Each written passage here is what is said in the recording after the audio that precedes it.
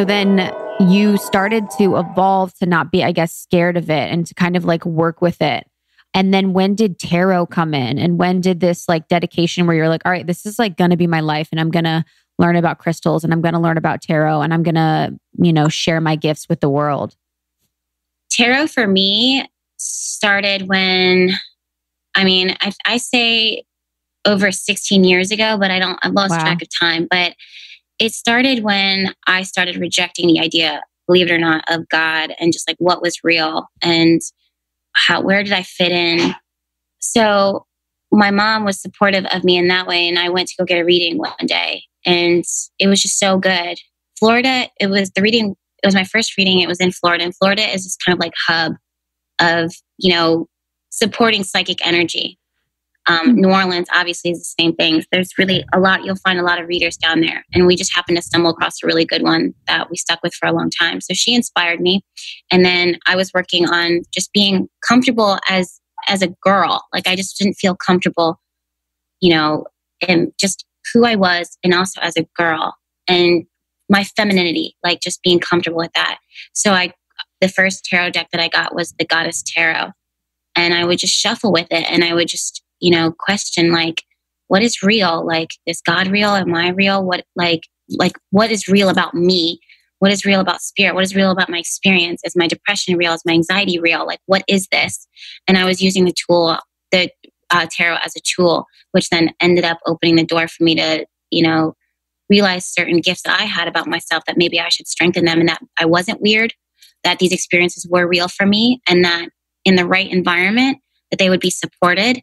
And then I could eventually be comfortable with that enough to be able to share that with others and to be proud of it ultimately and, do what it is that I'm doing now. So it was interesting.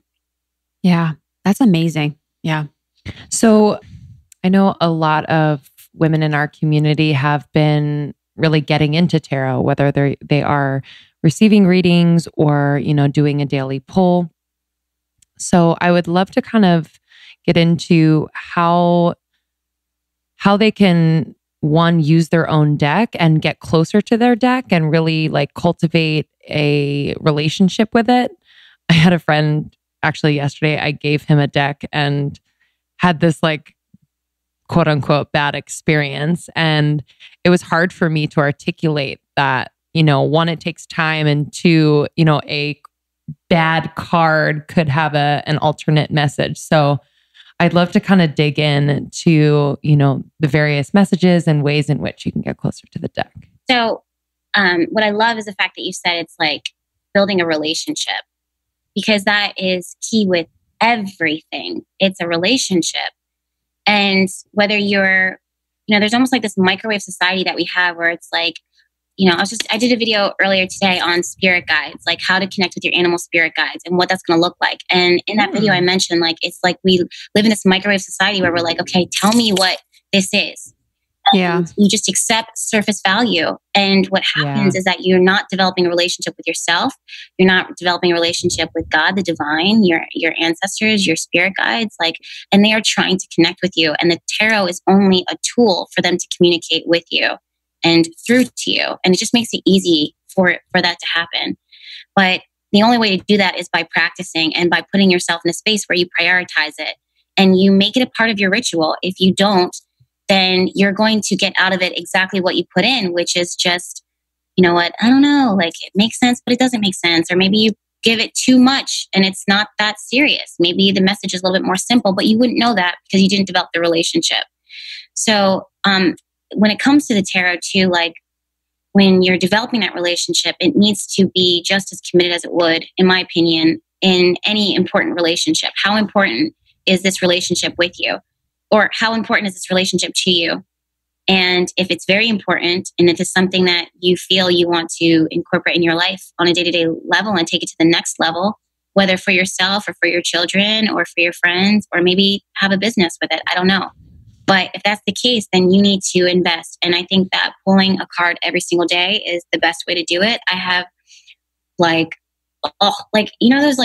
plastic storage bins, like gallon, just filled with journals of tarot pulls, tarot readings. So yeah, I have journals of like books bound of just like my daily tarot pulls. And then when I wasn't pulling and writing it in the journal, I started tweeting like, this is what I put out. So there was a time, the date, there was the timestamp, and it was just an archive almost. I don't know if I said that word correctly, but just, recording of at this moment, this is what I was going through. And you can make, even as something as simple as that, it's you putting, a little coin into it, and every penny adds up over time and it makes a difference. And also using Twitter, I feel, is so awesome because especially if you make it like a private thing, you don't have to share it with the rest of the world. It can be something just for you. But you could see like on this day, I pulled the Devil card and I pulled the Tower card and I pulled the Death card. And, I just kept pulling it every day. And instead of me for a week, and instead of me panicking, I just stayed open to it. And then a week and a half later, I saw that I broke free from an addiction because I lost, a chunk of money because of my, this thing that has a hold on me. And then afterwards, then you have the Judgment card and the Ace of Cups, and you just keep on pulling that. And it's like, because of this moment where I broke free, which it seems negative, but it's actually one of the best things that can ever happen to you. That being said, there's no such thing. I always have to say this. There's no such thing as all bad. Like the tarot is not bad. It's, if the person is using it as bad, then your tarot is going to be bad because the tarot is a reflection of you. But, and what it is that you're trying to pull in. But there is no such thing as bad or good. It just is what it is. It's not, and that goes outside of tarot. That's in spirit and the universe, laws of the universe. There is no all good, all bad. It just is what it is. There's shadow and then there's light. The shadow sides are not, a bad thing to look at or to examine. In fact, it's a good thing to embrace it. The same thing with the light. We're so easy being like, this is the good of me. And then being like, this is the bad. Just don't look at that. Leave that there. Don't look. Just look at. I'm working with that now. Yes. I'm blissed out. I'm zen. Like, no, it's okay to be have those moments of chaotic because that's our chaos, because that's what this looks like. That's what being a human is. So, and tarot is a reflection of that ultimately. But you'll see that as you develop the relationship between you and the cards.